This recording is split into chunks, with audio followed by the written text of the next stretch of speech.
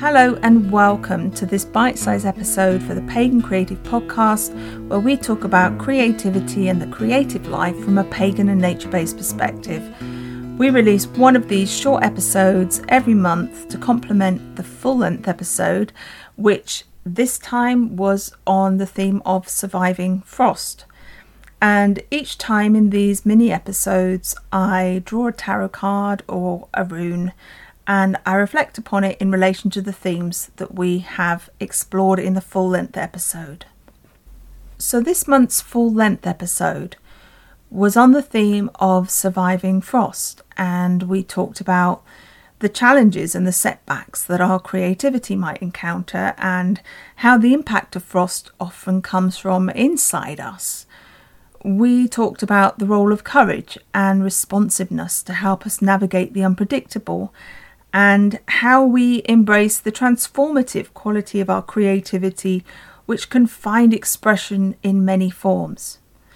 And you can listen to that full episode either on our Buzzsprout website or on most of the standard podcast platforms, and you can also find a free worksheet for it in our Facebook group, which you can find by searching Facebook for Pagan Creative. Today, though, we are following on from that, and I've drawn a tarot card to take the conversation forward, and that card is the Queen of Wands from the Minor Arcana within the tarot. I use the Universal Weight deck, so this card shows a woman in a golden robe and grey cloak with a golden crown. She's sitting on a throne, she's surrounded by sunflowers, one in her hand, with a crest of lions behind her head, and she holds a staff with leaves growing from it, and a black cat sits at her feet. Her throne is flanked by lions, and in the background we can see golden sand dunes on one side and the bare stone of grey rock on the other. So as usual, I sat with this card and I meditated on it, and I stepped into the image in my mind. And I'll just describe to you what happened in that meditation and reflect on it as we go along. So, the Queen of Wands, she came down from her throne with a sunflower in her hand, and she showed me the head of the sunflower. And she showed me all the masses of seeds within it, that there are so many opportunities for the creative potential of the plant to be expressed. And that if one of these seeds didn't germinate, then another one would. Just like the creative potential within us, a myriad of possibilities and possible forms. And whether we think of this as the potential within us as an individual, or as the potential for a single idea or desire or dream to generate many possible expressions, this state exists within us as well. And I had a sense of the sort of human female ovaries. Usually, when a woman is born, there are many, many, many eggs within them.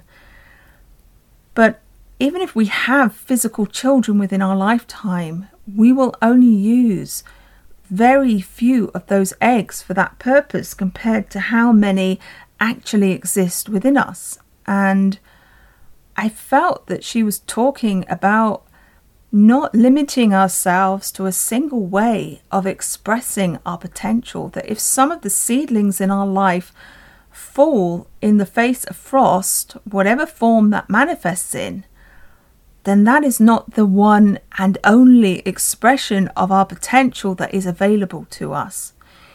It is within our power to adapt and to allow something to manifest in another way.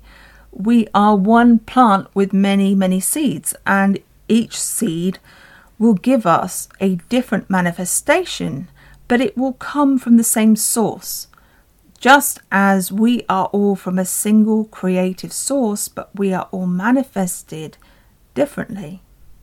So next the Queen turned and she showed me the desert on the one side of her and the grey stone on the other. and both environments seemed completely barren, as if nothing could grow in them. The desert sands stretching out under a relentless sun on one side and the hard, impenetrable rock on the other. And she placed her staff onto the desert sands, and a root from the base shot down into the earth under the sands, deeper and deeper, until it reached cool, dark soil and water. And I started to think of the root plants that grow in places like Africa and the Australian outback, places where above ground the environment is harsh and challenging, where it appears that nothing grows, where it appears that there is no nourishment and no water. But there are these roots and these tubers that survive these conditions through their connection to the earth, through those deeply buried resources that are underground.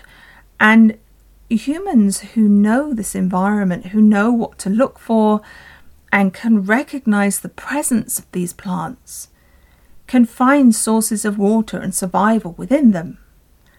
And the root is vital to surviving any kind of harsh conditions in the plant world. And in the meditation, the nourishment and the water flowed up into the staff and more leaves sprouted from it. And it made me think of many of the themes that we talked about in our full-length episode on roots, about how the root connects us to our physical existence, how it gives us energy and resilience, but also how it connects us deeply into ourselves, to the true voice inside us, and how it provides us with the internal resilience and strength to resist the destructive impact of external forces. So then she turned to the grey rock, and some seeds had fallen down into the cracks in this rock that covered the soil, and from that darkness there were plants that were pushing upwards, and the force of life inside them was so strong that it was cracking the rock apart, driven by this strong root that was connected deep into the earth. And it made me think of all those times that we might see on our city streets where you have dandelions or these little tiny plants that are somehow pushing their way through these enormous obstacles of concrete and tarmac and just literally splitting it apart. And I felt that, she was showing me this sheer power of creative life force to express itself and to overcome what might seem like completely insurmountable obstacles in its way. That when it's able to seek out this nourishment and support and develop this strong root, then it gives it incredible strength. But also, I had a feeling of the need to meet an adverse force with a counter force. That whether or not something is supportive or destructive seems to be less dependent on the nature of that adverse force than the presence of a force that balances it. And she showed me the leaves on the staff in the desert being burned to a crisp by this relentless sun. This was just too much fire, too much of anything, and it becomes a block and a challenge. And that whenever we encounter frost, we are encountering imbalance. It shows us what we need to restore balance, or what needs to be healed. And if you were to grow a plant seedling and a harsh sun was threatening it, what would you do? You'd bring it into the shade, you'd keep it hydrated, you'd give it water, cooling, to mitigate the effect of the fire and the heat. And if you're faced with frost for that seedling, then you'd do the opposite. You'd protect it with warmth.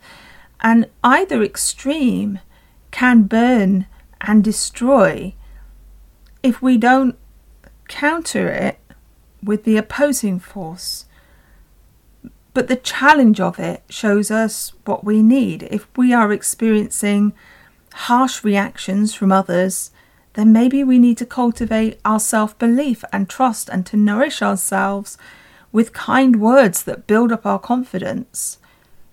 If we're feeling the frost from a lack of skills and experience, then maybe it's the wisdom and knowledge of a mentor that we need. If it's things simply not going our way, then maybe our path needs some adjustment. But whatever is threatening our growth, we need to counter it by restoring balance. Because frost is a form of water, and we need water, but we need it in a form that nourishes us. And it's transformed into that form by the presence of warmth that melts it so that we can absorb it and actually grow stronger from it. And the Queen showed me the sunflower again, and she said it is a perfect symbol of the union of earth and fire joined together as one in balance.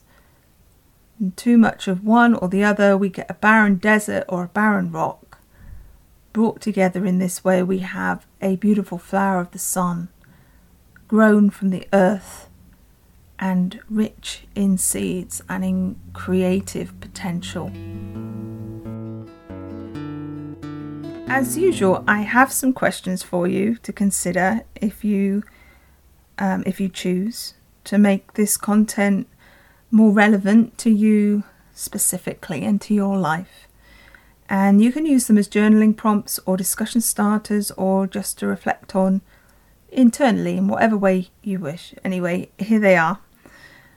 Number 1, can you think of something in you or in your life that was once important to you, but that you turned away from, or maybe you couldn't make time for it anymore because maybe life circumstances changed, maybe you started a family, maybe you got a bit older, your body changed, what once felt reasonable no longer felt feasible. But something you were used to experiencing or expressing or feeling in a particular way, in a particular form. And when you think about that thing and you think about what engaged you about it, or what excited you about it or lit you up, can you see other ways that you could maybe experience that thing or that feeling in another form? Are there other avenues that would allow you to make that thing present in your life in another way? And secondly, if there's some area of your life that you've been trying to move forward and feeling held back, can you look at that from a perspective of restoring balance? What is the thing at play in your situation that's making you doubt or hold back, or is stopping you from moving in the direction that you want to go in? Is there a counter force that you can introduce, either internally in the thoughts and feelings that you cultivate, or by adapting to new paths or seeking out the guidance and skills that you need to move forward? Okay, so I'll leave you with those thoughts. This is what I have for you today. Thank you for listening. I really hope that you found this useful as an additional insight into the themes we've been exploring, and that maybe it's given you a little bit of inspiration and food for thought. And as always, we love to hear from you. So if you have any comments or feedback, or you'd like to share any of your own insights about anything that we've discussed, then please do come and visit us over on our Facebook page and group. You can find us by searching for Pagan Creative. Otherwise, please tune in for our next episode, which will be part 4 of our 9-part series on plant growth, where we'll be talking about sun and rain. But for now, thanks for listening again, and sending you lots and lots of love and light and blessings. Until next time, bye for now.